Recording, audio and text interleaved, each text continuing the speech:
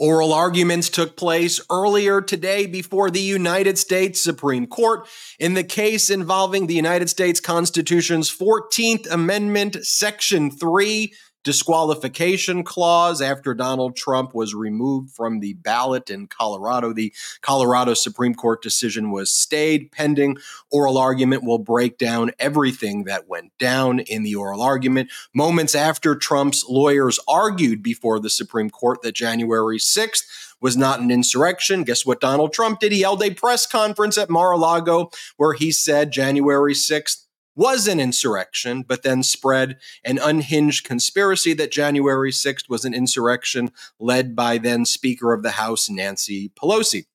In the E. Jean Carroll defamation lawsuit, where she was awarded $83.3 million, federal judge Lewis Kaplan denied the mistrial motion filed by Trump's lawyer, Alina Habba. And also, Judge Kaplan entered judgment earlier today. That means it starts the timeline for Donald Trump to appeal and post an $83.3 million bond.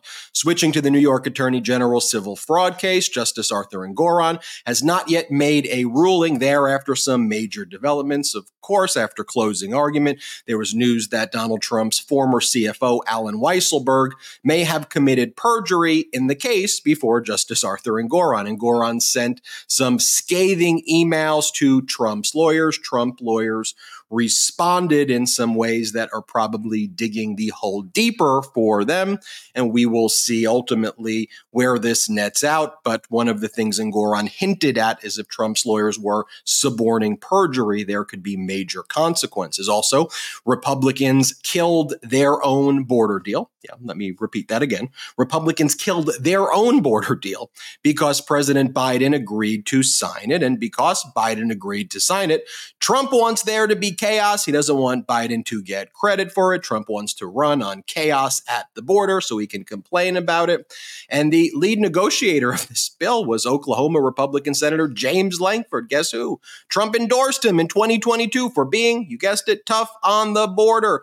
Lankford stated that he was also essentially extorted by at least one right-wing MAGA media host for leading these bipartisan negotiations. Further, the Republican special counsel investigating President Biden's released his findings on the documents in Biden's home. He decided ultimately there was not sufficient evidence to prosecute President Biden for document-related crimes.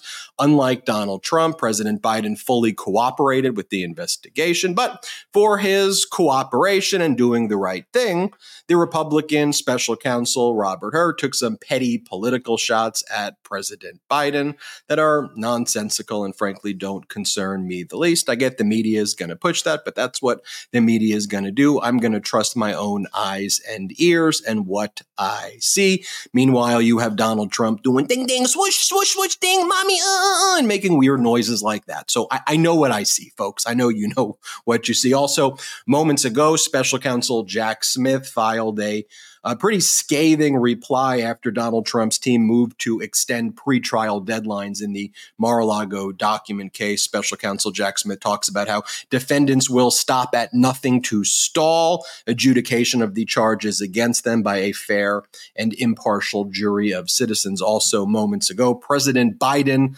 went live. Before bringing in President Biden, let me bring in my brothers, Brett and Jordy. We got Jordy. Jordy, we want to hear from you right now. How are you doing? Congratulations on behalf of all the Midas Mighty to you, your wife Lexi, your beautiful son. Jordy, how are you? I'm doing great. I'm doing great. I mean, it has just been so amazing. Thank you guys for holding it down. Thank you to the Midas Mighty for holding it down. All the well wishes. I like to thank the news media for completely shutting down over these last 2 weeks while I was gone. That was really nice of them too. No, I'm just messing. Obviously, there was news to be had, and you guys did such a great job reporting on everything. So thank you guys so much. And shout out to my wife, man. Shout out to my wife, Lexi. Big shout out to Lexi. Strongest person I know. I mean, just seeing what she's gone through this whole birthing process to feeding and everything has been incredible. Strongest person I know. Shout out to mom. Mom's been here. Gigi. She's going by Gigi now, Midas Mighty. So make sure, Gigi. She's been helping out. And so it's just a lot of sleepless nights. Everything they say is true when you have a newborn. And so it's awesome. I no longer see days. What I do is 2-hour feeding session to 2-hour feeding sessions, how I've been living my life. So thank y'all. Love you guys. The well wishes from the Meidas Mighty have been so appreciated. I've seen every comment. So thank you all so much. And I'm happy to be back. He's back. Well, Jordy, it's great to have you back. Welcome, welcome, welcome. I know you were incredibly missed. And you're right. Really, nothing has happened since you've been away. The news cycle has been absolutely quiet. And totally shut down. Speaking about that quiet news cycle, I would love to bring in the beginning of President Biden's remarks from just a few moments ago. Salty, are we able to pull that up? Would love to listen to what President Biden had to say earlier. As you know, the special counsel released his findings today about their look into my handling of classified documents. I was pleased to see he reached a firm conclusion that no charges should be brought against me in this case. This was an exhaustive investigation going back more than 40 years, even into the 1970s when I was still a new United States Senator. The special counsel acknowledged I cooperated completely. I did not throw up any roadblocks. I sought no delays. In fact, I was so determined to give the special counsel what he needed, I went forward with a 5-hour in-person interview over 2 days on October the 8th and 9th of last year, even though Israel had just been attacked by Hamas on the 7th and I was very occupied. It was in the middle of handling an international crisis.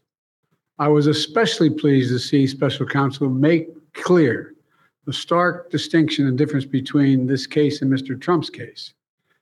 The special counsel wrote, and I quote, "Several material distinctions between Mr. Trump's case and Mr. Biden's are clear," continuing to quote, "Most notably, after given multiple chances to return classified documents to avoid prosecution, Mr. Trump allegedly did the opposite. According to the indictment, he not only refused to return the documents for many months, he also obstructed justice by enlisting others to destroy evidence and then to lie about it. In contrast, he went on to say Mr. Biden turned in classified documents to the National Archives and the Department of Justice, consented to the search of multiple locations, including his home, sat for a voluntary interview, and in other ways cooperated with the investigation," end of quote. I've seen the headlines since the report was released about my willful retention of documents. These assertions are not only misleading, they're just plain wrong. On page 215, if you had a chance, I know it's a thick document. On page 215 of the report of the special counsel found the exact opposite. Here's what he wrote. "There is, in fact, a shortage of evidence that I willfully retained classified materials related to Afghanistan." On page 12, the special counsel also wrote, for another documents, "The decision to decline criminal charges was straightforward. The evidence suggests that Mr. Biden did not willfully retain these documents." So there you have President Biden's press conference from moments ago. And look, I can evaluate that. I don't need the media or right-wing talking points or a Republican United States attorney to tell me that what I saw is not what I saw. I saw someone who was smart, intelligent, thoughtful. And let me just compare that to what Donald Trump goes around the country and does at these rallies that, other than the Meidas Touch Network and a handful of other independent media, legacy media ignores. So the first one I'll show you is Donald Trump describing the United States military, something pretty serious. Play the clip. These are not muscle guys here, they're muscle guys up here, right? And they calmly walk to a seat. Ding, ding, ding, ding, ding, ding. They've only got 17 seconds to figure this whole thing out, right? Boom. Okay. Missile launch. Pshing, boom. I mean, he goes around the country and gives these speeches where at this point, he's not putting sentences together. Let me start with that concept. That Trump is not even attempting to use sentences. He's doing noises. A ding, ding, a swoosh. A swoosh, a kaboom, a kaboom, and then he moves on to the next part of his speech where he grunts and talks about a woman who's in a weightlifting room and she can't lift the weights. And he goes, mommy, I can't do it, mommy. He does this as part of his stump speech. This is what he goes around the country. You're like, Ben, no way, that doesn't happen. Yeah, it does. Here, play the clip. And they're proud, they're clapping, they're going crazy. I can't do it, Mom. I can't. Boom. A powerful speech right there by Mr. Trump, a very projecting strength, running a very disciplined campaign there. And then on the other hand, you've got President Biden giving that speech at the White House that I don't know what to make of it. I mean, that's where for me, it's just like, come on. I know what's up. The pro-democracy community knows what's up. Democrats, liberals, progressive, independents, people who care about normalcy, mainstream Republicans know what's up. MAGA likes that. MAGA, when he goes, oh, mommy, MAGA's like, yeah, go get him, MAGA. And I'm like, okay, this is really, really weird stuff. But here's the thing. And here's my advice. Do not let the media bring you down. Please stay calm. Things are good. The media is trying to freak you out and to make you panic. And that's the way fascism operates. We're in this together. I'm not concerned the slightest. Let me make that clear. And when President Biden debates Donald Trump, you're going to have a thoughtful person who knows about foreign policy and domestic policy, who has a record. And then you're going to have Donald Trump saying, I beat Taylor Swift with the J6ers. I make songs with the J6 absolute immunity. I'm in absolute immunity. Bad priests, the rogue cops. Just, I need absolute immunity. Mommy, and that's what you're going to see. And it's good. You're giving me a lot of great gifts to make after this of you, Ben. I got to say too, Ben sharpened up his Trump impression since I've been out. That's really good. You gone with just the two of us. Right. I have to add new things to my repertoire. I love it. So I've been going to practice at an acting school. I've been focused on this. And you guys, you're saying you want Jordy, but can Jordy do this? Exactly. I know you miss him, but at the end of the day, you look at the two candidates, and it's almost like comical in a dark way when you look at the coverage here. It's like you have one individual in President Biden who was just exonerated on doing anything, right? Exonerated on all charges here, who cooperated fully with an investigation, handled it exactly the way you're supposed to do it, despite the fact that he was incredibly busy dealing with the Israel-Hamas situation and everything else in the world. Donald Trump just golfs all day and does nothing all day, right? But you actually have someone who's a president doing president things, who took time out of his days in order to do this interview. And then on the other side, you have Donald Trump, who willfully stole all these documents when he was confronted with it, denied it, then pretended like they were his, had to be subpoenaed, had to be ultimately there had to be the FBI had to go to his residence to retrieve the documents through a court warrant. He is an adjudicated rapist in court. He is somebody who is a fraud, who has defrauded governments, defrauded banks. Like, you have this picture of these two people. And so you have this Republican attorney general who has to throw in what I thought were these just bizarre, kind of gratuitous attacks on Biden, because if he could not indict Biden on a legal level, he had to, in a way, indict him on this weird personal level. Sure. And as I read this, I honestly, I was just kind of angry reading it, because so much of it just felt so unnecessary, and like a lot of little nothing things that were kind of blown up and misconstrued. And even like President Biden said, like, they're trying to frame it as the willful retention, but then that's negated by the own report itself. Like, if you look at page 1 on the report, it's different than page 215 on the report,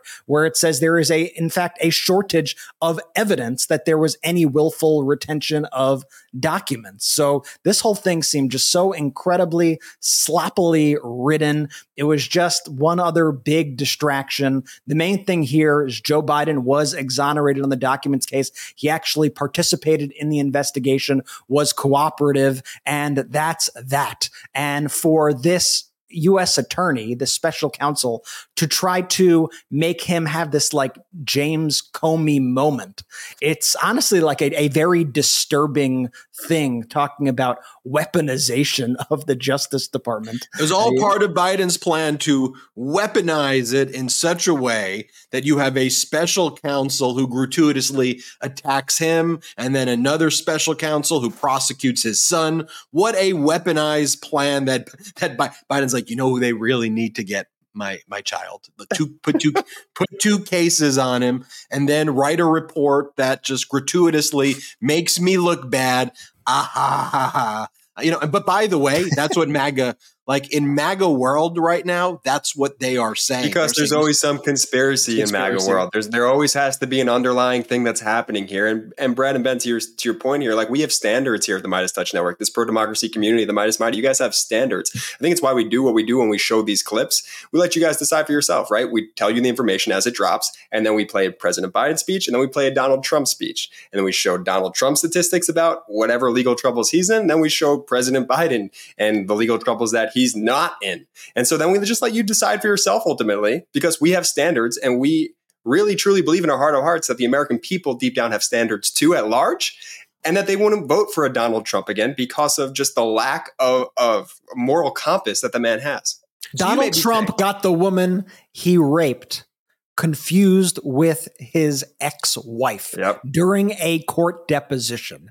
And that does not make like a fraction of the news that these secondhand comments from Robert Hur makes in this report. Like we need to just adjust ourselves anchor ourselves to some semblance of reality here. Well, let's anchor ourselves to that reality right now, which we do here on the Midas Touch Network. Like, you may go, oh, Ben, when you're doing the mommy clip about Donald Trump, like you're cherry picking. I could have showed you the clip where Donald Trump talks about, I'd rather be electrocuted than eaten by a shark. I could show you the ones where he brags about cognitive exams, and he says that he's so smart because he keeps on passing the cognitive exams. And he goes, they made me list 6 things: chair, vote, and then he names 5 things. He spends like 3 to 5 minutes talking about cognitive exams. But you go, oh, Ben, you're just cherry picking this.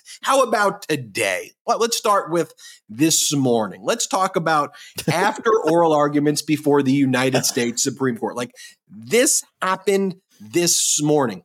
Donald Trump made the decision after, by the way, I thought his lawyer, did a decent worksman-like job. I think that ultimately the Supreme Court is not going to rule that Trump is disqualified. I think they will end up reversing what the Colorado Supreme Court decided. And I think it'll probably be a 7-2 decision, maybe even a 9-0 decision. It's going to be something like that. 9-0, 8-1, 7-2. And while I disagree with it, fundamentally, I'm trying to watch these arguments and see what's being said. And ultimately, the Supreme Court seemed to be all going in the direction of, isn't this a slippery slope? If Colorado could do it, then couldn't Texas do it to Biden? Couldn't Florida? That seemed to be where they were going. I'm not sure what their order's going to look like, but they were trying to find some technical ground, which, by the way, if you've been following the Midas Touch Network,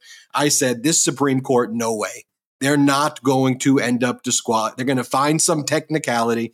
They're not going to find that Donald Trump is disqualified. By the way, which is different than what I feel when Donald Trump asserts absolute presidential immunity, which is a whole different issue. I do not think the United States Supreme Court's going to find that Donald Trump has absolute immunity. But, fundamentally in today's oral argument, I think the Supreme Court failed to recognize the very fact of this was an insurrection. Fortunately, Ketanji Brown Jackson was the one who brought it up over and over again. But it was really only Justice Jackson, a Biden appointee, may I add, who kept on saying, yeah, but this is an insurrection we're dealing with. And I feel like the Supreme Court was kind of treating this like it was just like a political football. Like, well, then couldn't you disqualify someone for this political issue or that political issue? And no, I mean, ultimately for me in my analysis of the 14th Amendment, Section 3, I almost think that the drafters of that provision, the same way the Supreme Court said with obscenity, you kind of know it when you see it. It's something you know when you see.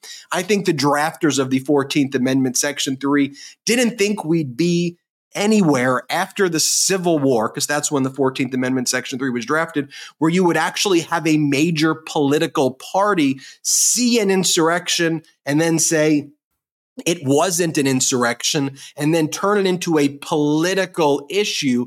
I just think that the framers of that provision thought that this was going to be something that the whole country would rally behind. That's kind of my view of it. And so I think that's the problem. That's the defect in what the Supreme Court was doing today. I think it's unfortunate that they're going in this direction where I think they will reverse the Colorado Supreme Court, but that just means people are going to have to vote. But let's take a look at what Donald Trump said after oral argument. And it's interesting because we'll show you in a little bit what his lawyer said. But first, let me show you what Trump said right after. Play this clip. I heard and I watched. And the one thing I'll say is they kept saying about what I said right after the insurrection. Because I think it was an insurrection caused by Nancy Pelosi. He goes, I think this was an insurrection. This was an insurrection. It was an insurrection caused by Nancy Pelosi. I mean, clearly an unhinged conspiracy. But just think about that. On a day where Donald Trump says January 6th is an insurrection that's caused by Nancy Pelosi. Think about that. That's not getting like any attention. We give it attention. We give it the attention it deserves. But no one else is giving that. Not a lot of other people are giving that. Instead, they're focused on, the Biden thing, whereas Trump tried to overthrow our democracy and is blaming it on the former Speaker of the House, Nancy Pelosi. Let me show you what Donald Trump's lawyer said, though, in the courtroom. Here, play this clip. Pin down your principal argument on Section 3. You argue that even though the president may or may not qualify, presidency may or may not qualify as an office under the United States, your principal argument is that the president is not an officer of the United States, correct? Yeah, I would say it a little more forcefully than what Your Honor just described. We believe the presidency is excluded from office under the United States, but the argument we have that he's excluded the president as an officer of the United States is the stronger of the two textually and has fewer implications for other constitutions. Bit of a gerrymandered rule, isn't it, designed to benefit only your client? I certainly wouldn't call it gerrymander. That implies nefarious intent. Well, you didn't make it up. I know some scholars have been discussing it, but just so we're clear, under that reading, only the petitioner is disqualified because virtually every other president except Washington has taken an oath to support the Constitution, correct? That's right. Every president, to our knowledge, every other president. John Adams might also be excluded because he took the oath as a vice president. By the way, I like that line that was Justice Sotomayor there, by the way. And I liked her line of questioning there. My prediction, though, is that she will side ultimately with the group reversing the Colorado. I could be wrong on this. I think she's going to rule in favor of reversing. Maybe she'll join part of a dissent with Ketanji Brown Jackson if one exists. But as I said, I think it'll be an 8-1, 7-2, or potentially even a 9-0 decision reversing Colorado. That's just my prediction. I give you the truth and how I assess it here, honestly, even if it is at times upsetting. That's just the reality of it. But let me show you the moment I wanted to show you before. This is Ketanji Brown Jackson questioning Donald Trump's lawyer about the issue of insurrection. And again, I think it was Justice Jackson, again, a Biden appointee, who was very focused on that issue. And she was really the only justice. And that's why I'm so grateful for her questioning there, because I want you to listen to this. Then I want to play the Trump clip again. And then I want to talk about the implications here. Here, play this clip. Question. The Colorado Supreme Court concluded that the violent attempts of the petitioner's supporters in this case to halt the count on January 6th qualified as an insurrection as defined by Section 3. And I read your opening brief to accept that those events counted as an insurrection. But then your reply seemed to suggest that they were not. So what is your position as to that? We never accepted or conceded in our opening brief that this was an insurrection. What we said in our opening brief was President Trump did not engage in any act that can plausibly be characterized as insurrection. All right, so why would this not be what is your argument that it's not? Your reply brief says that it wasn't because I think you say it did not involve an organized attempt to overthrow the government. So that's one of many reasons. But for an insurrection, there needs to be an organized, concerted effort to overthrow the government of the United States through violence. And so your point is that a chaotic effort to overthrow the government is not an insurrection? No, we didn't concede that it's an effort to overthrow the government either, Justice Jackson. Right? None of these criteria were met. This was a riot. It was not an insurrection. The events were shameful, criminal, violent, all of those things, but it did not qualify as insurrection as that term is used in Section 3. Thank you. Thanks. Shameful, criminal, and violent, but he says it's not an insurrection. But that was Trump's lawyer. Think about that. Justice Jackson got Trump's lawyer to say the events of January 6th, and he said it before the Supreme Court, were shameful, criminal, and violent. Shameful, criminal, and violent.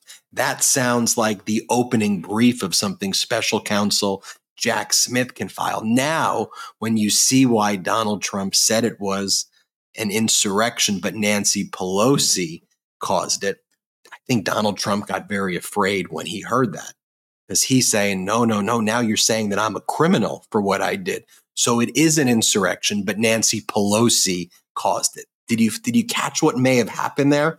I was just thinking Donald Trump may be throwing the lawyer under the bus, but I think he's doing that also. But I think Trump heard that, and I think Trump's pissed.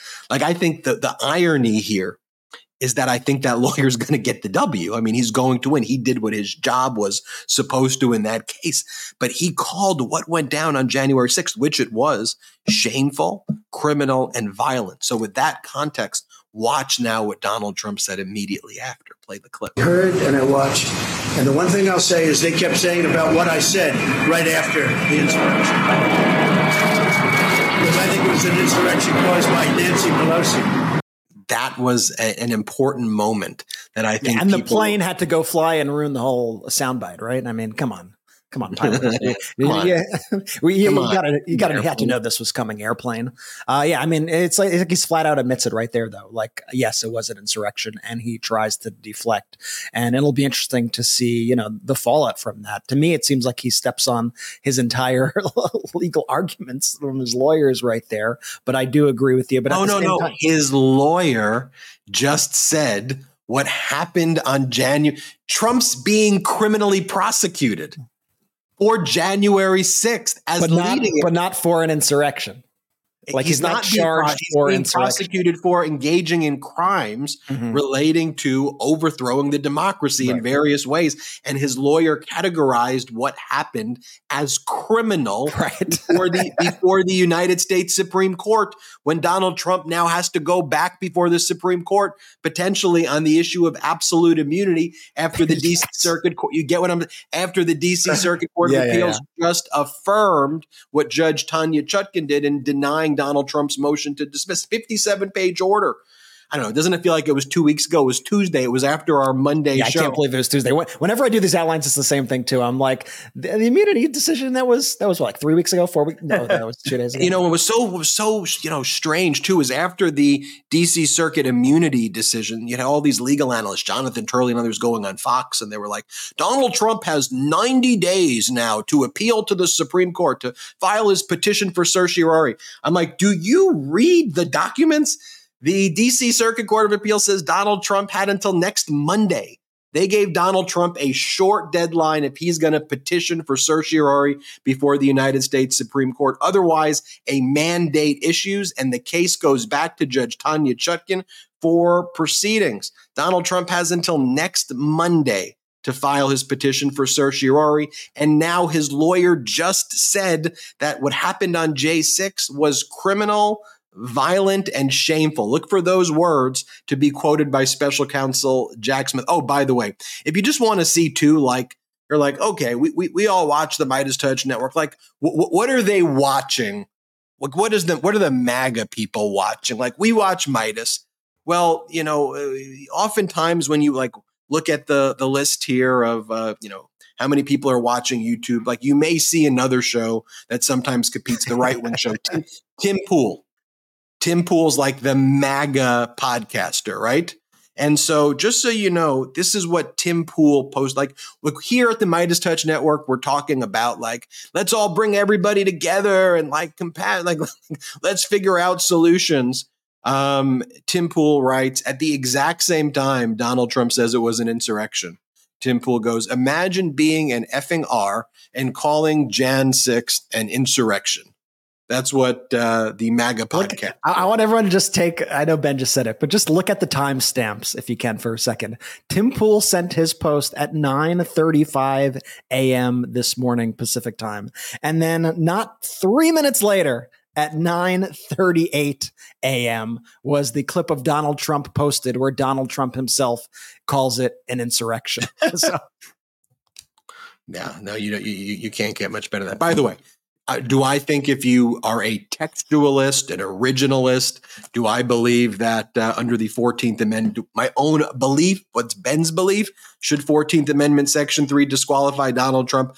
I believe it should. I just knew the Supreme Court was not going to go there. They're not going to. It's unfortunate. And then to your point, if we were, you know, a Tim Pool show or a Jonathan Turley show, what would we be saying right now? It's going to be a unanimous decision in favor of disqualification. And then when it doesn't happen, we'd go, it's rigged. It's rigged. It's rigged. Moving the goalpost. Right. And so that's all what they do. They lie. And so, you just giving you I listened to it. Just giving you listen to it. I'm just giving you my honest assessment of what I think is going to happen. I hope I'm wrong, but I think I do like listening to legal arguments like that when it's not like an abrasive argument. I do find it interesting, even when I don't agree with those arguments. Mm-hmm. Like I actually found Donald Trump's attorneys today to at least be reasonable and to try to make fact-based arguments. Unlike like an Alina Habba, for example, where you're just like, this person is a loon. She is making a complete and total fool of herself. And I like that intellectual exercise of listening to those court cases. I actually found that very interesting. And it was cool watching too with the Midas Mighty today on our YouTube channel. We streamed it, and shout out to all the 43,000 people who were watching live while we were doing it. Top stream on all of YouTube, and hundreds of thousands in total so far. So thank you. Have you checked out the Midas Touch newsletter? MidasTouch.com/newsletter. Sign up for free. MidasTouch.com/newsletter. Also, make sure you're subscribed to the Midas Touch YouTube channel. Let's get to 3 million subscribers by this summer. We've got a lot more show. Jordy, it's great having you back, man. Jordy, great to Jordy. I'm feeling good with Jordy and the Midas Mighty. We'll be right back after our first quick break of the show. So what if ordinary people, just like you and me, could change the world with the push of a button? Meet Lomi, the world's first kitchen appliance designed to turn your home into a climate solution by transforming your food scraps into nutrient-rich plant food. Now that I've invested in a Lomi, it's changed the way I deal with my food waste. Lomi is the biggest innovation in the modern day kitchen since the dishwasher. It's a smart and simple solution to turn food scraps into planned food. In just 4 hours, Lomi transforms almost anything you eat into nutrient-rich plant food at the push of a button. Lomi helps cut the chore of taking out the trash in half, and it eliminates bugs and odors in your kitchen. And here's a bonus. You get to feed your lawn and garden with an all-natural fertilizer that you just created out of your own food scraps. Lomi has helped me turn my home into a climate solution. Now I can transform my organic waste into nutrient-rich Lomi earth that I can feed to my plants, lawn, or garden instead of sending it to the landfill.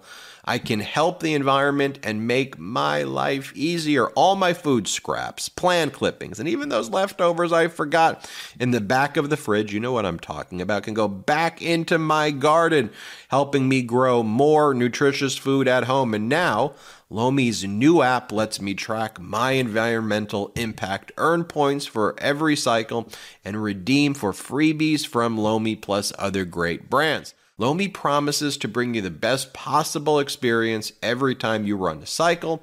They are one of the only kitchen appliances that has a full, no questions asked lifetime warranty on all devices, and they don't stop there. Lomi looks after you from day one and beyond.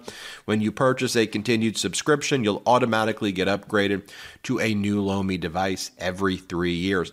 I love my new routine with Lomi. No more stinky trash bins, no more leaky bags making a mess of the house when I take the bag out to the curb. Whether you want to start making a positive environmental impact or just grow a beautiful garden, I'll have to post mine soon. Lomi is perfect for you. Head to lomi.com/Midas, LOMI.com/Midas, and use that promo code Midas to get $50 off your Lomi. That's $50 off when you head to lomi.com/Midas. Use that promo code Midas at checkout. Thank you, Lomi, for sponsoring this episode. Did you know that your temperature at night can have one of the greatest impacts on your sleep quality? If you wake up too hot or too cold, I highly recommend that you check out Miracle Made's bed sheets. Inspired by NASA, Miracle Made uses silver-infused fabrics and makes temperature-regulating bedding so you can sleep at that perfect temperature all night long. Now, using silver-infused fabrics originally inspired by NASA, Miracle Made sheets are thermoregulating and designed to keep you at that perfect temperature all night so you get better sleep every night. These sheets are infused with silver that prevent up to 99.7% of bacterial growth, leaving them to stay cleaner and fresh 3 times longer than other sheets. No more gross odors. Miracle sheets are luxuriously comfortable without the high price tag of other luxury brands and feel as nice, if not nicer, than the bed sheets used by some 5-star hotels. Stop sleeping on bacteria. Bacteria can clog your pores, causing breakouts and acne. Sleep clean with Miracle. Go to trymiracle.com/Midas to try Miracle Made sheets today. And whether you're buying them for yourself or as a gift for a loved one, if you order today, you can save over 40%. And if you use our promo code Midas at checkout, you'll get 3 free towels and save an extra 20%. Miracle is so confident in their product, it's backed with a 30-day money-back guarantee. So if you aren't 100% satisfied, you'll get a full refund. Upgrade your sleep with Miracle Made. Go to trymiracle.com/Midas and use the code Midas to claim your free 3-piece towel set and save over 40% off. Again, that's trymiracle.com/Midas to treat yourself. Thank you, Miracle Made, for sponsoring this. Let's go. Shout out our pro-democracy sponsors, folks. Links are in the description of the episode, either on YouTube or on audio. It looks like Brett really wants to say something. I was just saying, like in the past, week or whatever, like that's our only taste of Geordie that we got was from the ad reads. And so it's nice to have you actually back when we return. It's like, I was thinking about during the ad breaks. So again, links in the description, great products, great offerings. We work really hard to get those deals for you guys. So check them out if you're interested. Shout out to my wife one more time. Shout out to Lexi one more time. It's been so wild just to shout out to all the moms out there. Shout out to all the moms. Shout out to all the moms, but specifically Lexi right now because she just gave birth and I love Absolutely. her. Shout out to her. It's been incredible to see. And if you made it this far in the podcast, my son's name is Elijah. So welcome, Elijah. Geordie. Whoa, drop it. Who stayed on the show? Who got wow. Who are committed to the Midas Mighty movement. So shout out Elijah. Elijah, there it is. The big announcement. Look at We did not that. reveal the name, Jordy, even in the Patreon. I know you didn't. Patreon, You guys we were didn't reveal the name. very. I know you didn't. You guys. We were very, asked very numerous good. times. We had a lot of pressure on us. Like, Lot of I don't usually pressure. feel pressure. I felt pressure. On Yeah, that it's the one, you baby's know? name. Jordy telling you, can you let us know? And I think people were like, don't do you even I don't know? like withholding. I don't like secrets. I don't know what you do. I know. Well, it's hard to have secrets when the slogan is "Truth is golden." You know what I'm saying? So I know. I'm just glad you guys let me reveal the name. That was very There nice, you go. generous of you guys. Elijah. Can we do a baby emoji soon, maybe? Maybe. I don't know. Got to discuss it. Jordy, how quick could we exploit Elijah for some? Do a little baby emoji, perhaps? Does he know how to edit videos yet, Jordy? Elijah Give me emoji. hot takes. What's his hot take? All right, back to business. I love that she did the name reveal. Justice Lewis Kaplan, federal judge from the Southern District of New York, who presided over the E. Jean Carroll defamation lawsuit where she was awarded $83.3 million. Donald Trump had previously been found liable for $5 million for sexual assault and defamation back in May. And now he was found liable for defaming his rape victim. Yes, defaming his rape victim. And E. Jean Carroll was awarded $83.3 million. Judge Lewis Kaplan finally entered a final judgment. That happened a little bit earlier today. There you see it right there for the aggregate sum of $83.3 million. Now, this starts the clock for Donald Trump to have to post a bond in the amount of $83.3 million. And it also starts the clock for Donald Trump to appeal. Undoubtedly, he's going to file an appeal. But if he wants to stay or stop collection efforts by E. Jean Carroll, I mean, one of the things she could do is seize his bank accounts unless he posts this bond. And, you know, if Donald Trump is thinking he's going to be able to kind of hide his money or move the money around, he's under a fairly strict financial monitorship where in the New York Attorney General's civil fraud case. And we've been saying, where's this verdict from Justice Arthur Engoron? And we've been telling you here on the Midas Touch Network and on Legal AF, likely two reasons for the delay. One, the independent monitor letter. It's retired judge, federal judge Barbara Jones. She said that she had found these inconsistent, incomplete, and erroneous financial statements in her 14 months as an independent monitor. Her role is not more robust than just reporting, although in a final order by Justice Arthur Engoron, in addition to a disgorgement money award of somewhere likely in excess of $370 million that New York Attorney General Letitia James is asking for, Justice Engoron can also increase the monitorship powers for Judge Barbara Jones and allow her to basically kind of quickly flag fraud, and then Engoron can issue these interim post-judgment orders if she identifies things. So that's something that I think Donald Trump may be equally afraid of, in addition to the monetary amount, the disgorgement, because you could have an independent monitor like Barbara Jones flag these things, then rush to Engoron, and then Engoron can issue remedies right away. So if they find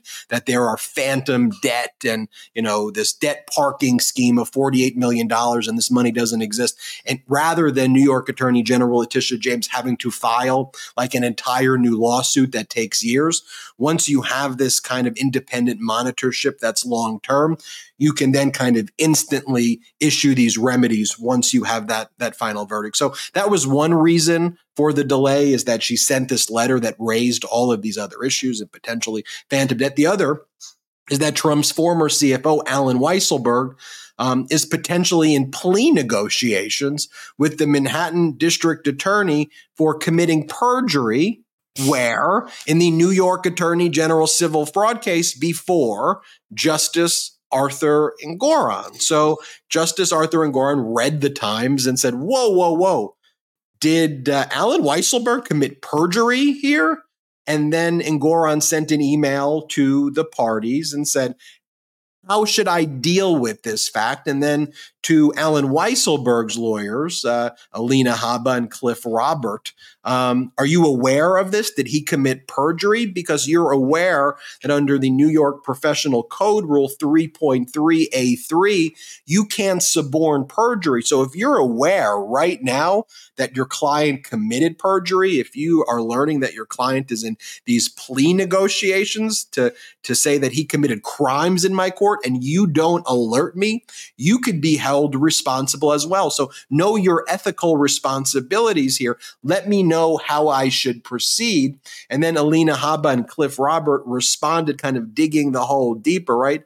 The law of holes is stop digging, and they keep on digging and digging. And they basically attacked the judge and said, it's inappropriate for you to take judicial notice and consider the article by the New York Times as evidence. That should not be evidence. And Justice Engoron's like, whoa, this isn't a debate. I'm not saying the New York Times article is evidence. I asked you a very simple question, which is, did your client commit perjury? Are you aware of that? Because that could impact my ruling. And if someone committed a crime in my courtroom, if a crime took place before me, I want to know about it. So here was Justice Arthur Engoron's response to Cliff Robert today. And it's interesting, in New York, they send emails like to the judge. I always found that interesting when I did cases in New York, because this doesn't really exist in California, at least. Yeah, what's next? Text messages? The guy shoot me an iMessage. Yeah, in New York, this is what it says. Dear Mr. Robert, when I sent my straightforward, narrow request for information about possible perjury by Alan Weisselberg in the subject case, I was not seeking to initiate a wide-ranging debate with counsel. However, your misleading response grossly mischaracterizes the letter that I wrote, and I feel compelled to respond.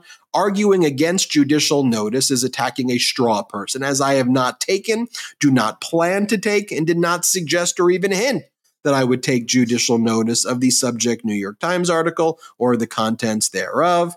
And then Justice Engoron goes on to say, if tomorrow Mr. Weisselberg confesses to having committed perjury about a significant matter in the case before me, or if he pleads guilty to such perjury at any time before I issue my final decision, I will research and consider what the law allows. I take seriously my obligations to find the facts and determine the truth. To that end, I find it appropriate to have reached out to counsel for Mr. Weisselberg, who is a defendant in this case, to inquire as to her knowledge, referring to Alina Habba, of this serious allegation. Indeed, Rule 3.3 sub A3 provides that, quote, if a lawyer's client offered material evidence and the lawyer comes to know of its falsity, the lawyer shall take reasonable remedial measures, including, if necessary, disclosure to the tribunal. This obligation applies even if compliance requires disclosure of information otherwise confidential. To know of the falsity, the lawyer must have actual knowledge, but such knowledge may be inferred from the circumstances. Hint, hint, hint. The circumstances right now, and I'm not reading from Justice Engoron's letter anymore, the circumstances now are that the New York Times wrote that Alan Weisselberg is negotiating a plea deal for perjury. So that should put you on actual notice of what is happening, to go and ask your client, hey, did you commit perjury before Justice Engoron? Alina Habba's response is that her ethics counsel, her ethics lawyer, told her that she's not allowed to respond, which directly contradicts what I just read to you. Rule 3.3 sub A sub 3 right there. And so I think what Justice Engoron is actually kind of putting in place here is saying, you're on notice. Your response was to lie to me and say that you're unaware. So now if I find out that this happens with Alan Weisselberg, I'm going to determine what the ultimate remedy is going to be right here. And again, what did we tell you that MAGA stands for? Make attorneys get attorneys. And Alina Habba and Cliff Robert, but particularly Alina Habba, is putting herself in a very precarious situation right here, and you see it right there. And look, I get there are people who say, well, You know, you had Judge Lewis Kaplan, the federal judge. He was strong and he put Trump in his place, but Justice Arthur Engoron kind of let Donald Trump get away with more things. Look, Justice Engoron held a bench trial, right? Judge Lewis Kaplan, the E. Jean Carroll case, was before a jury. So there were certain different considerations there as well. But let's wait till we see what Justice Engoron's ruling is, because in terms of him being strict or this, I'm expecting that there will be a disgorgement order for at least $370 million, but with prejudgment interest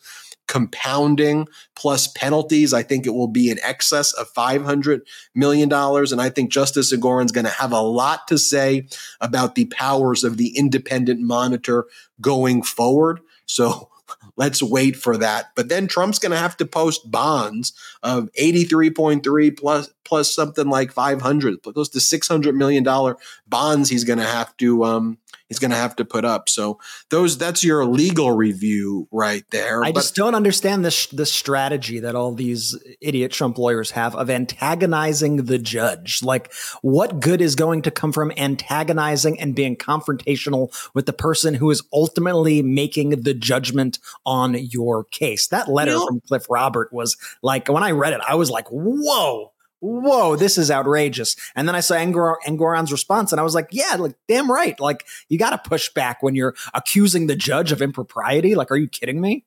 Yeah, Cliff Robert.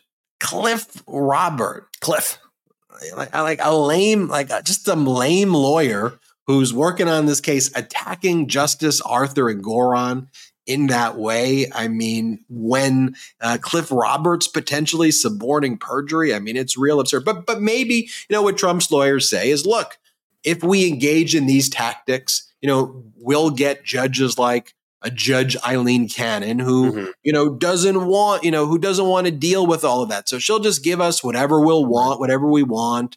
And, you know, we'll get away with all of this stuff before Judge Eileen Cannon. And, you know, they're basically doing that. Judge Eileen Cannon may as well be another member of Trump's legal team. I've like never seen anything like this before.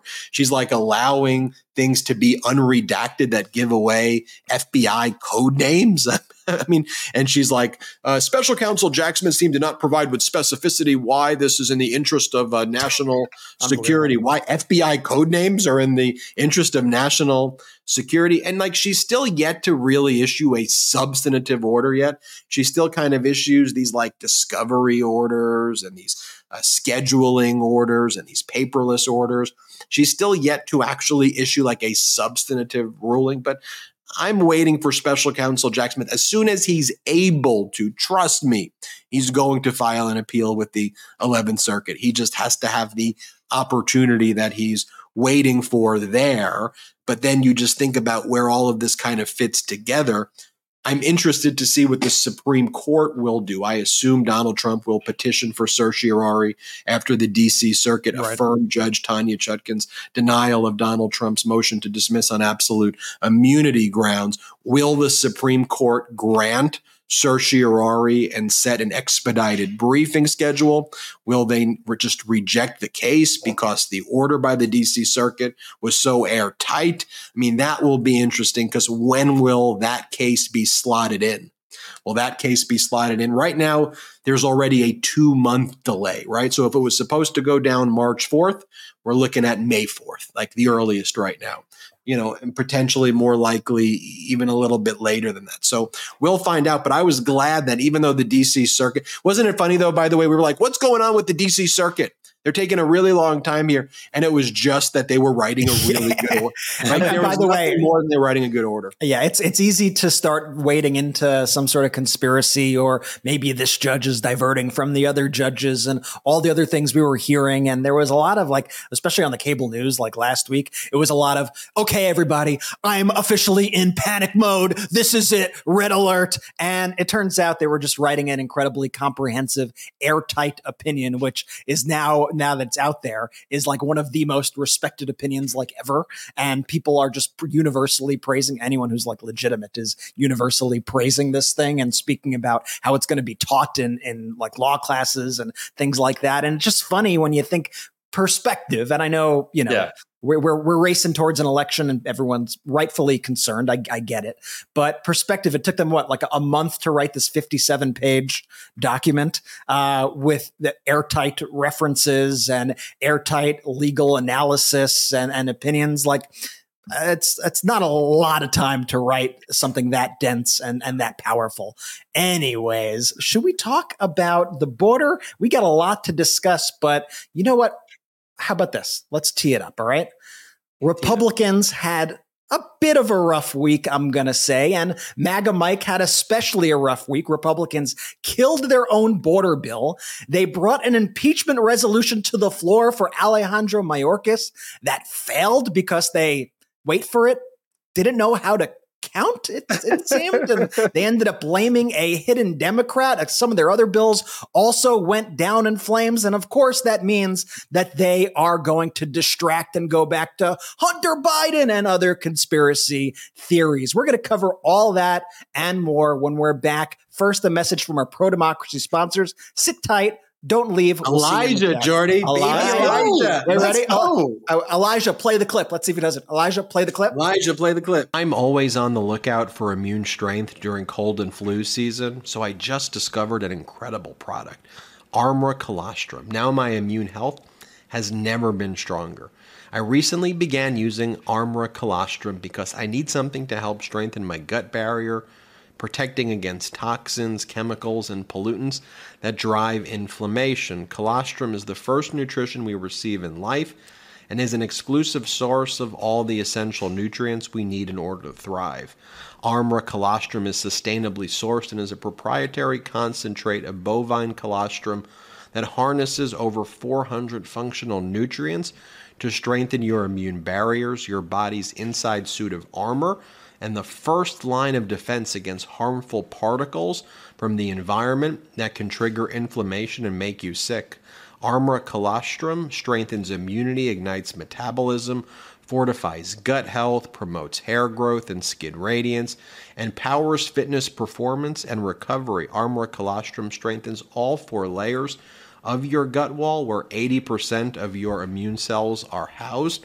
When the immune barriers of your gut are compromised, you are left vulnerable. The body's gut wall system is your critical line of defense against particles from the environment that can make you sick. Armra Colostrum strengthens all 4 layers of gut wall system naturally, optimizing your microbiome, fortifying your gut wall architecture, and replenishing your army of immune cells, securing your highest integrity gut health and immune system.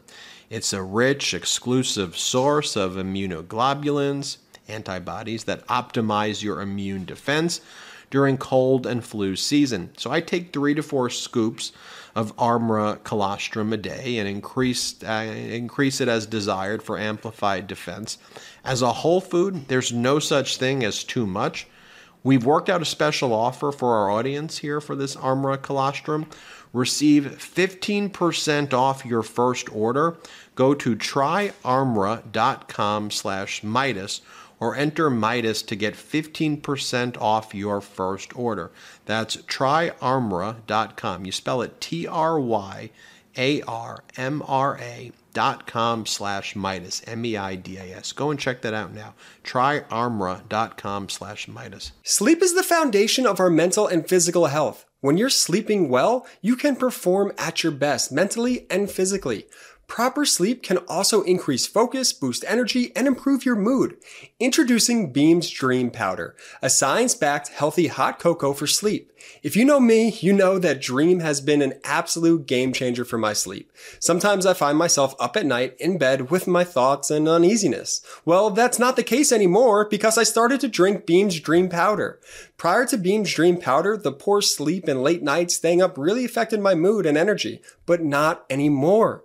And today, our listeners get a special discount on Beam's Dream Powder. Their science-backed healthy hot cocoa for sleep with no added sugar. Now available in delicious flavors like chocolate peanut butter, cinnamon cocoa, and sea salt caramel with only 15 calories and 0 grams of sugar. Better sleep has never tasted better. Other sleep aids can cause next day grogginess, but Dream contains a powerful all-natural blend of reishi, magnesium, L-theanine, melatonin, and nano CBD to help you fall asleep, stay asleep, and wake up refreshed.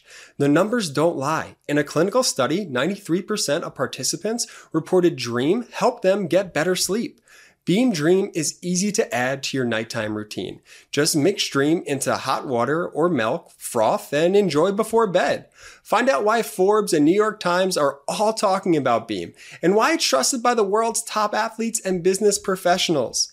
If you want to try Beam's best-selling Dream Powder and get up to 40% off for a limited time when you go to shopbeam.com/Midas and use code Midas at checkout. That's BEAM.com/Midas and use code Midas for up to 40% off. Welcome back. We're live on the Midas Touch podcast. Jordy, check out those descriptions for the discount codes. You got the links there. I got a quick funny story for you. Like I said, Ma's been here helping out. Gigi has been here, and all of a sudden, I'm changing the baby with Lex. We're doing our thing. I hear Gigi on the phone with Brett. And what did I hear? It was a 15 to 30 minute conversation about how much he loves Armra. So definitely we're talking about Armra a lot. It's funny when I hear the sponsors now, I realize how much of my days revolve around the sponsors of our show. Like I woke up on the Miracle Made sheets. I threw a banana in the Lomi. There you go. I had my Armra. I had an Armra in the afternoon. We use the products, folks. I slept on the 8 sleep. It's like my whole life. My whole life was dictated. We use them. We love them. We took Beam before bed. That Beam Dream Powder is fantastic too. Links in the description if you're interested in those products. They are truly wonderful, and we work out the deals for you guys specifically. So I hope you like it. It's so funny you heard me talking to Mom about that.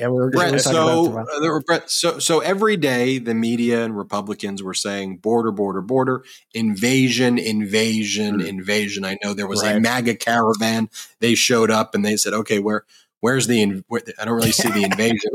And look, oftentimes when the media shows the images from the border, it's like the border from like Mexico and Guatemala. Like it's not actually the United States border but nonetheless, look, I recognize that there is some serious issues that need to be addressed. I don't want to make light of it, but I want to try to find solutions here, and Democrats and rational Republicans join forces to come up with a deal. And President Biden basically said, I'll sign whatever it is, whatever deal you can work out. And let's have the Republican from Oklahoma, whose reputation, like James Lankford, the senator from Oklahoma, the Republican, his whole reputation is like the border guy.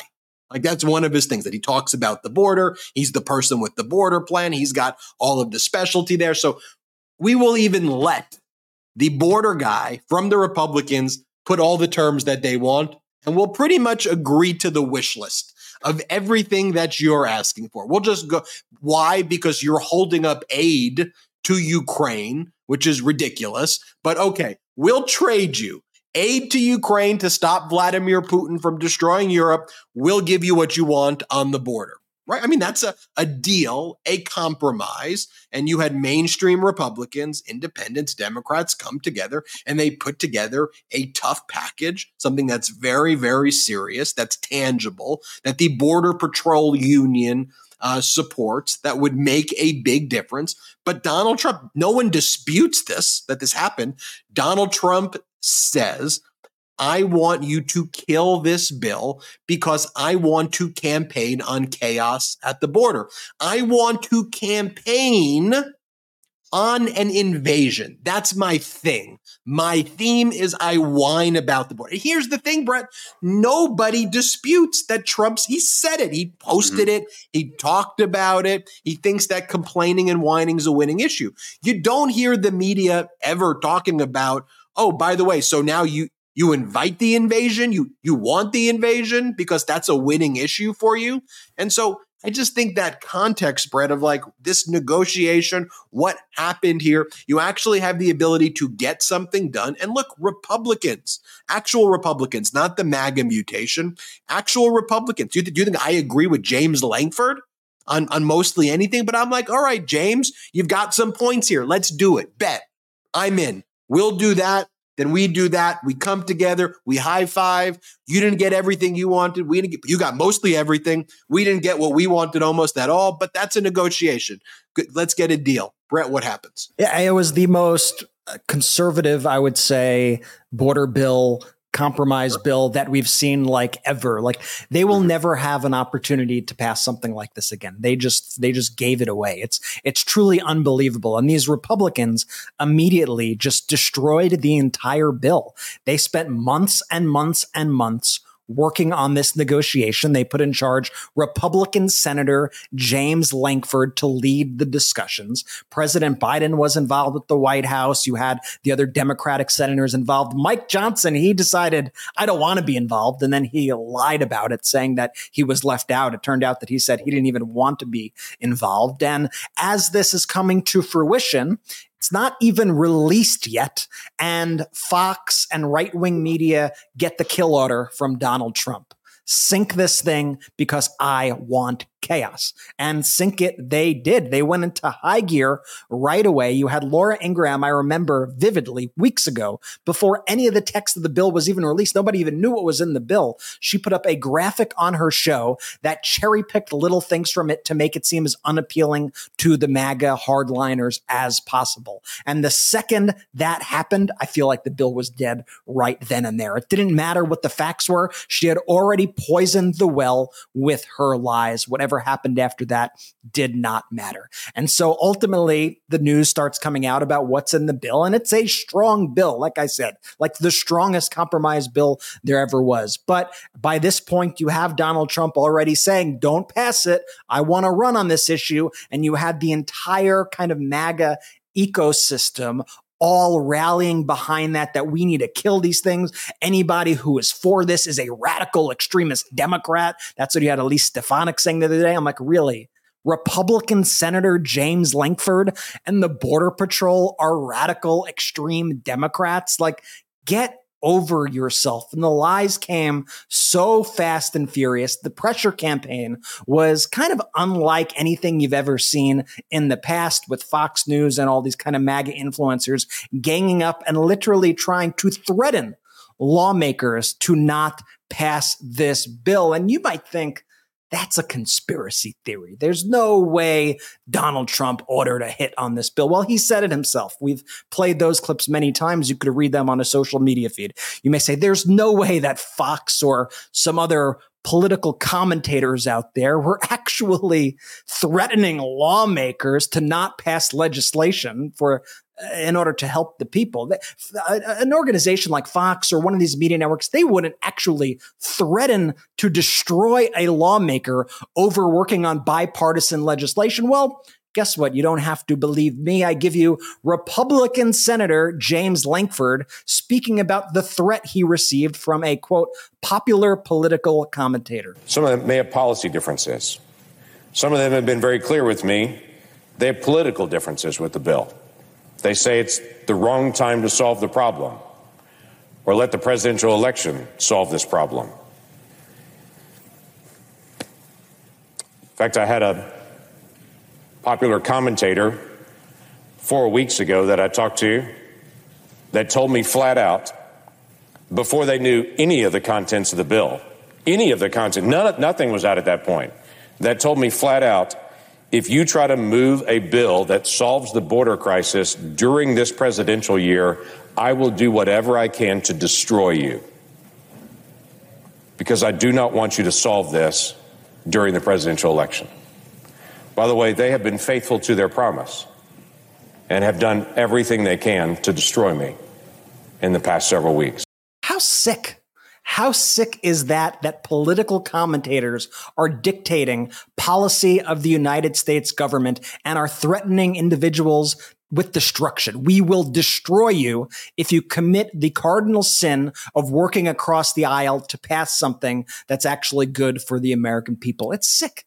Let me reiterate. That's a Republican senator from Oklahoma, as conservative in the traditional sense of the word as you get, James Lankford. And by the way, Ben, he put his neck out, right?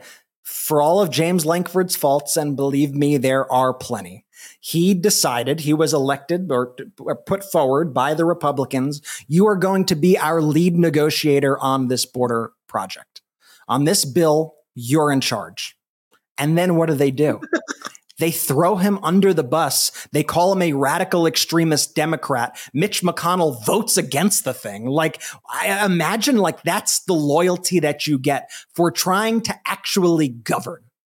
You get smacked in the face by your own party.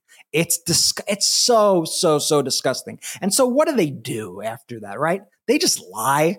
They just lie all the time, right? They lie about what's in the bill. They lie nonstop. They dismiss the Border Patrol Union's thoughts on the border bill. They're supposed to support. The Border Patrol Union are like Donald Trump's top supporters. And they came out and said that they support this bill and hoped for its quick passage.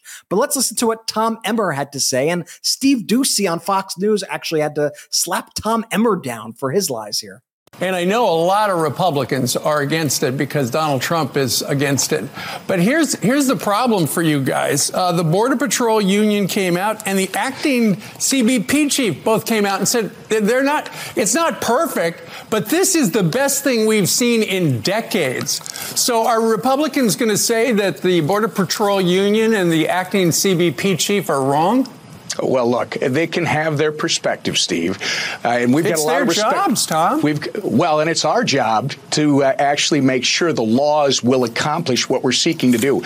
Okay, he knows more than the Border Patrol, I am sure. Well, let's see another example of that on, shockingly again, Fox. You had Senator John Kennedy saying in his folksy voice, that's like fake, by the way, like he makes up a fake accent and plays dumb on TV. He's actually like a bright guy that doesn't even speak the way he speaks it's a whole weird thing. Anyway, he starts talking about how he can't fathom how this bill actually does anything to help the border. And he also gets called out on Fox. Obviously, she's very frustrated. She said that in her home state, people they don't care about politics. They want to make at least, and you just said, Senator, that you were looking for some provisions that would improve, right? And when you go through this, and I understand that people on both sides have very big, differences over this, but you don't think there were some provisions in there that were worth moving on? I can't predict the future. I have to wait for it like everybody else. But I don't see how anybody could look at this bill and confidently predict it would have been an improvement. Well, the chief of the Border Patrol just said exactly that. Don't you think that he probably knows better than anybody what would have helped his people out a little bit? And I have great respect for him, but I disagree with him. Shaking my head. So then the big lie that continues to pour out of Donald Trump. And it's funny because you could see a direct line from Donald Trump posting something on his social media account to all the MAGA bots in your comments on social media parroting the same thing. And I'm like, okay, you're just literally repeating what Donald Trump says. You have no personality outside of that. Okay. And Donald Trump goes, I don't even understand why we need a border bill. You could just say, just like he, is able to change documents with his mind. You could just say border closed. Border closed. And it's closed. And once again, we had a Republican here. You had Chip Roy, Congressman Chip Roy, actually saying, like, what are you talking about? That's not how it works. In fact, millions of migrants came in through the border under you, Donald Trump. No, we're not going to just pass the buck and say that, any president could walk in and secure the border. I saw former President Trump make that allegation earlier today on one of his social media post. All the president has to do is declare the border is closed and it's closed. Well, with all due respect, that didn't happen in 2017, 18, 19, and 20. There were millions of people who came into the United States during those 4 years. Donald Trump asked for a border bill. Donald Trump could not pass a border bill. The only reason why border crossings went down under Donald Trump was because of COVID. They were peaking in 2019. The only reason is there was a global pandemic. That's why they came down. So this entire revisionist history that they want to put forward, that all one has to do is snap their fingers and you don't need funding, you don't need judges, you don't need any of this stuff. It could just happen magically by the snap of the fingers. I mean, it's all such. As you say, Brett, it's the MAGA fan fiction that, by the way, the media goes with, that like everything was great when it was like the worst. Like is there a collective amnesia? Like we lived those years. There was a mass casualty event because Donald Trump said that like a miracle, it was all going to go away and to inject ourselves with bleach. He added $8 trillion in debt when everybody warned that his like tax scam was going to result in that. I mean, it was day after day of like, I remember those days. Like it was like, is there going to be a tomorrow? What crazy thing is he going to post? What the heck is going to happen? And then he led an insurrection to overthrow the democracy. And then there's this fan fiction that like tries to normalize this behavior. And I'm like, what in the world are we talking about? And then he gives speeches now. And I don't know if I mentioned this where he's out there going, oh, mommy, ding, ding, ding. I've heard about it. You heard about that? Yeah. The bing bongs. I'm just saying, I've heard rumors of these clips. And here's the thing too. Donald Trump loves to have it both ways, and the media loves to let him have it both ways. Donald Trump likes, and all these MAGA people, they like to take credit for all the, and I'm going to put this in quotes, all the kind of good data points they could point to that happened because Donald Trump ignored a global pandemic. So they're like, look, gas, it was negative dollars for a barrel of oil. Yes, the entire country was locked down. And then in the same breath, they blame Biden for the inflation caused by all of that, or blame Biden for the loss of jobs that happened under Donald Trump. It's like, you can't just pick the good stuff or what, and I say that once again in big quotes, from the COVID pandemic when that happened, and then ignore the ramifications and Joe Biden's ability to actually get the country back on track after it. You cannot have it both ways. I'm sorry. I wanted to show you before we stop talking about this border chaos caused by the Republican Party here. I want to show you Senator Mark Kelly of Arizona. A serious senator. What does a serious senator look like when the Senate fails to pass this bill that the Republicans asked for? Watch this. But right now, we came up with bipartisan legislation that we worked on for months that does a lot of really good things. It's $20 billion for border security. I mean, what this does to the Border Patrol, hiring new agents, asylum officers, building new detention facilities. That's why this legislation is supported by the Border Patrol Union. Why the Wall Street Journal came out in favor of it, because it's good legislation that will help. And the administration said if this passes, they will use these authorities. Our job is to pass legislation. We failed to do that today, and I think this is a really shameful day for the United States Senate. It is. It's shameful. It is absolutely shameful. And as if that failure in the Senate was not enough, over in the House, the Republicans were also having a variety of failures. They made a whole big deal. We're going to impeach Homeland Security Secretary Alejandro Mayorkas. We're going to do it. And meanwhile, by the way, they're impeaching the guy who should be working on the border while they are not doing anything to help the border. They are taking him away from his job in order to try to impeach him because they don't want to actually give him the resources that he needs to actually get a good handle on the border. But I digress. They have this vote. The vote fails. They miscounted. They didn't count the right number. Bad with numbers. Horrible with numbers. They can't count. And it failed 214 to 216. You had a few Republicans voting against it. One of them voted against it for just procedural reasons so they could bring it back up. And then you had Al Green, Democratic Representative Al Green, arriving straight from the hospital in a wheelchair, still wearing scrubs, to make what would be the deciding vote for this. And Republicans did not prepare for that contingency. And they immediately started going into all these conspiracy theories, right? They hid their members, or we could have had to count, but Democrats hid their members from us. Him. Marjorie Taylor Greene looked near tears after this vote failed. So let me start with her. I'm glad you asked that because, well, we can basically look at this as a game, unfortunately, and their strategy. And they hid one of their members, waiting to the last minute, watching to see our votes, trying to throw us off on the numbers that we had versus the numbers they had. So, yeah, that was a strategy at play tonight. Hidden Democrats. Where? Hidden in the hospital. There's Hidden in the no hospital. hidden in a hospital. There's no personal accountability with this modern day Republican Party. It's always somebody else's fault. It's always some conspiracy. Oh, they're hiding stuff. I mean, what was with that like pearl clutching she was doing there too? I mean, she did look like she was near tears in that instance. And it's just such ghoulish behavior from such a ghoulish party.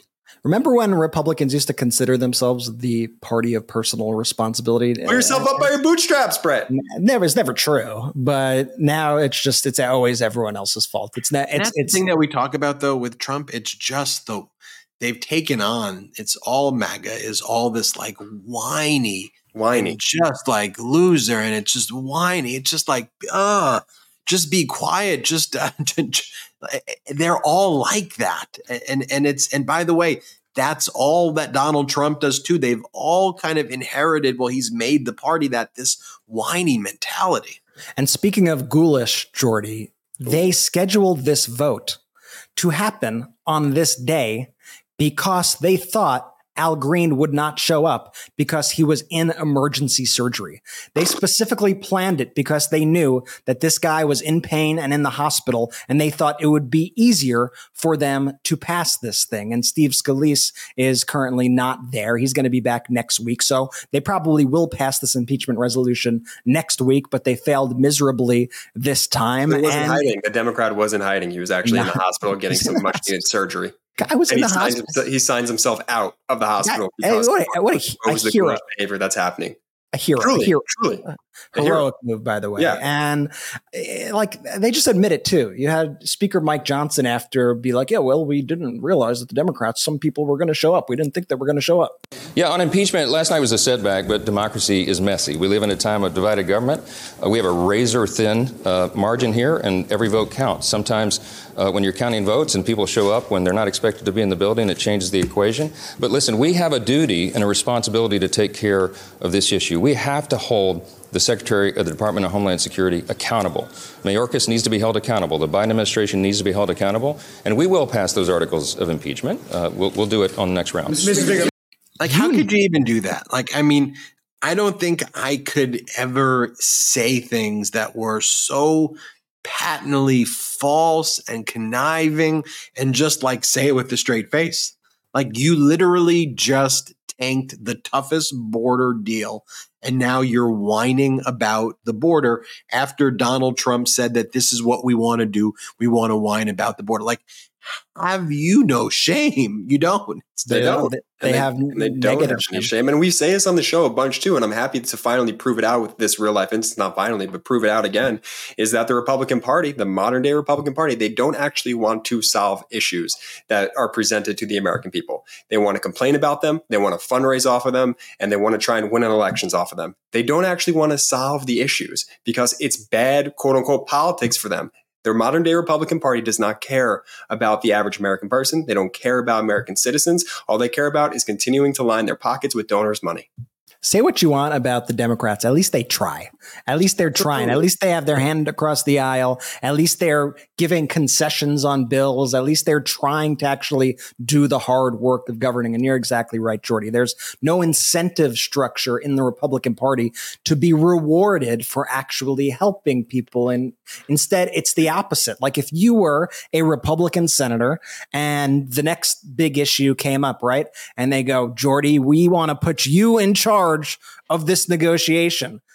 You're going to look at Lankford and be like, I don't want to end up like this guy. Exactly. I don't want to end up public enemy number one, getting death threats, getting threatened by political commentators, getting all this hate on. So I don't need that stress. I don't need the hate directed at my family. I'm just going to sit this one out. That's the effect of all of it, right?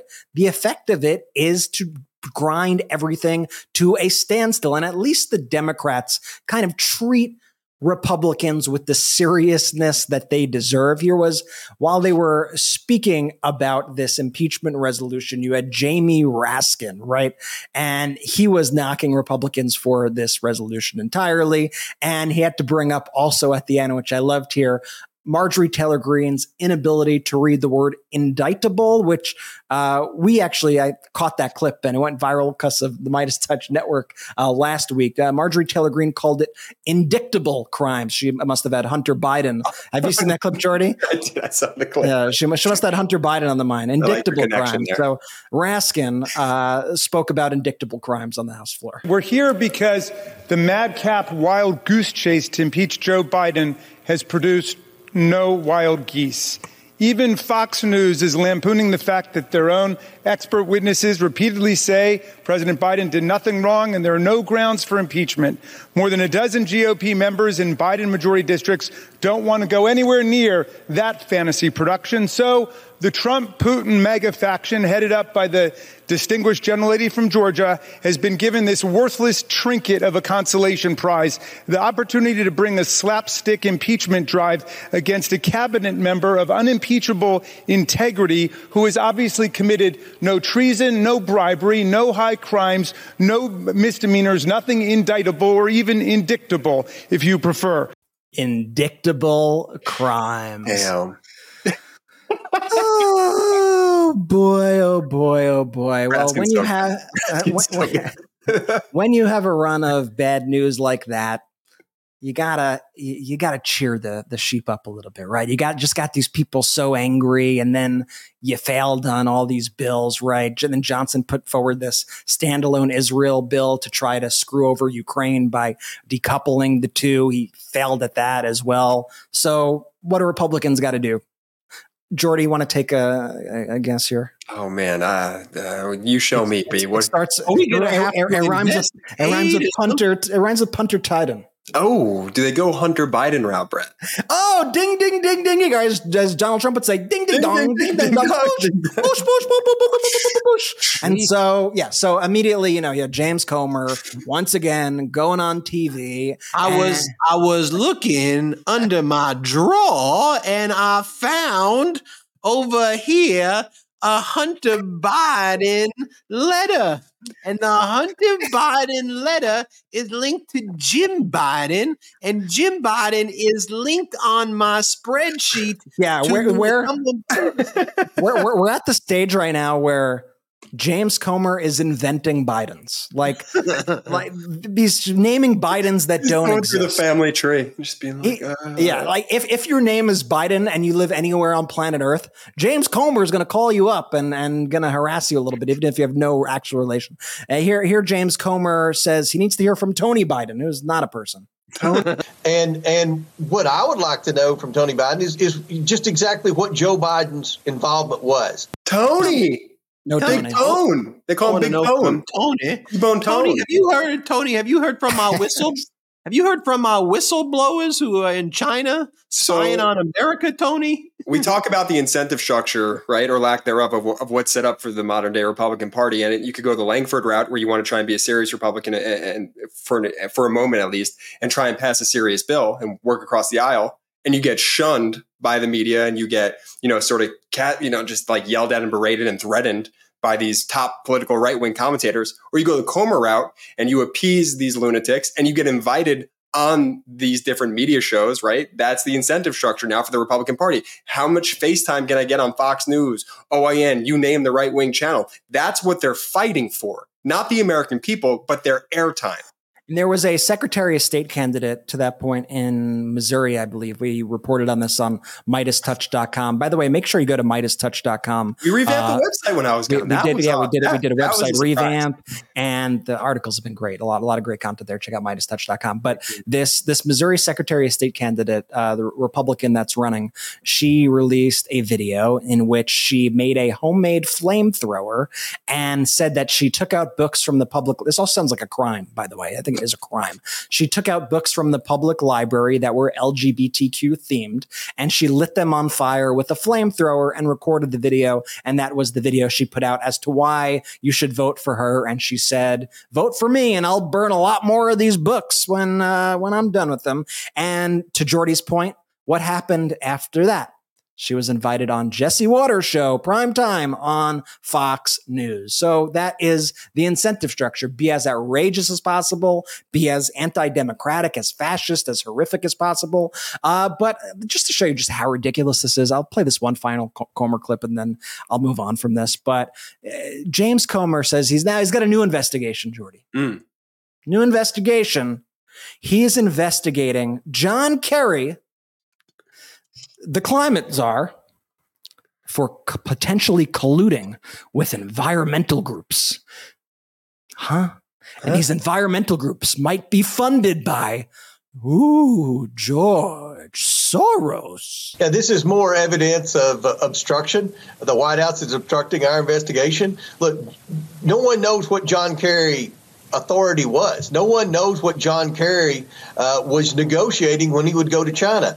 Joe Biden put him in a cabinet level position that he just created, but yet he was never confirmed by the Senate. So no one knows really what his job was, but we know he went over there a lot. We also know, Rob, that he was colluding with these left-wing environmental organizations. We're trying to figure out who was funding these. We know some of these were Soros funded. We believe that some of them may have had some other foreign infusions of cash from our enemies around the world. And every American knows that the Biden energy policy is a disaster. That's showing up in the polls. So we have a lot of questions, and just like everything else, they're slow at turning over this the information that we've requested. It's not classified. We just want to know exactly who John Kerry was colluding with and try to figure out why he was doing that and what damage it's done to the American taxpayers. Who are you colluded with there, John Kerry?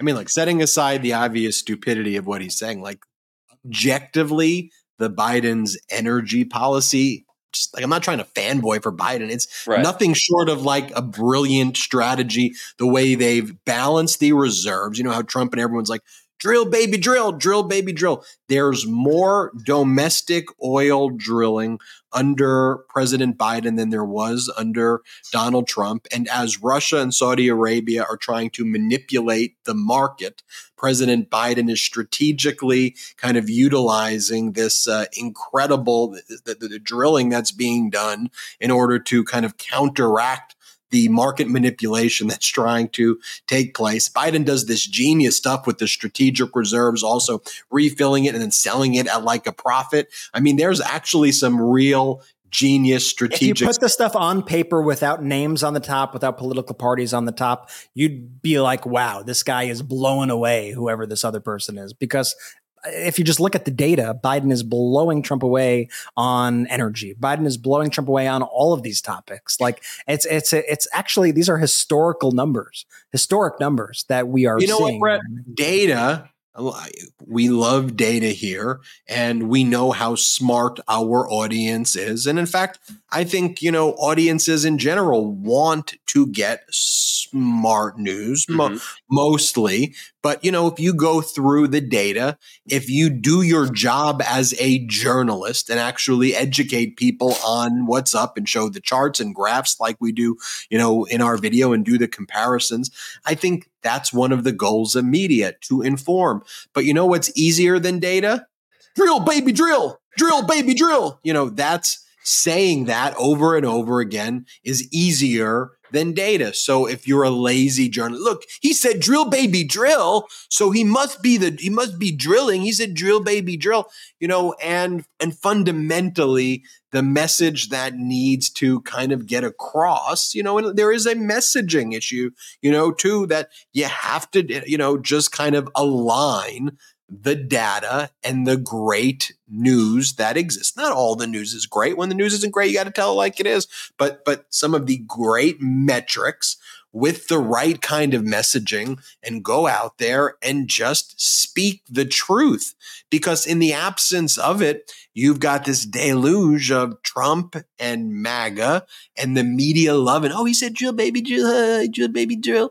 You know, it's like, no, you did a horrible job. You're a loser, Donald Trump. And you just got to call it out over and over again, and you got to repeat it over and over again. You know, and I just think that's important. And the data aligns with the messaging. So let's go. Let's just get it out there. Could not agree more, Ben. Could not agree more. And enough of just like these cable networks that will take one kind of story that they find salacious and they will run it nonstop every hour, on the hour, learning zero mistakes from the Comey saga, learning zero mistakes of the past. Like when you watch some of these blocks of TV, and I really don't like complaining about the cable news, but I try to watch it sometimes. I really do.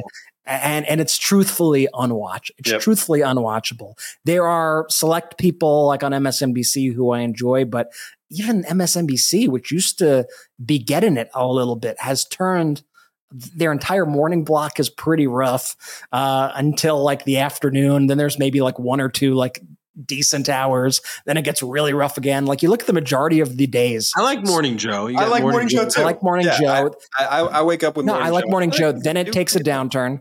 Yeah. Then it usually picks back up sometime in the afternoon. Then it usually takes another downturn. Then it usually picks back up if like a Maddo's on. By the way, sometimes the downturns look like Fox. Like there's like totally. If you put MSNBC, CNN, and Fox during some of like it kind of looks, you know, because they're looking at each other. They're looking at the same stories.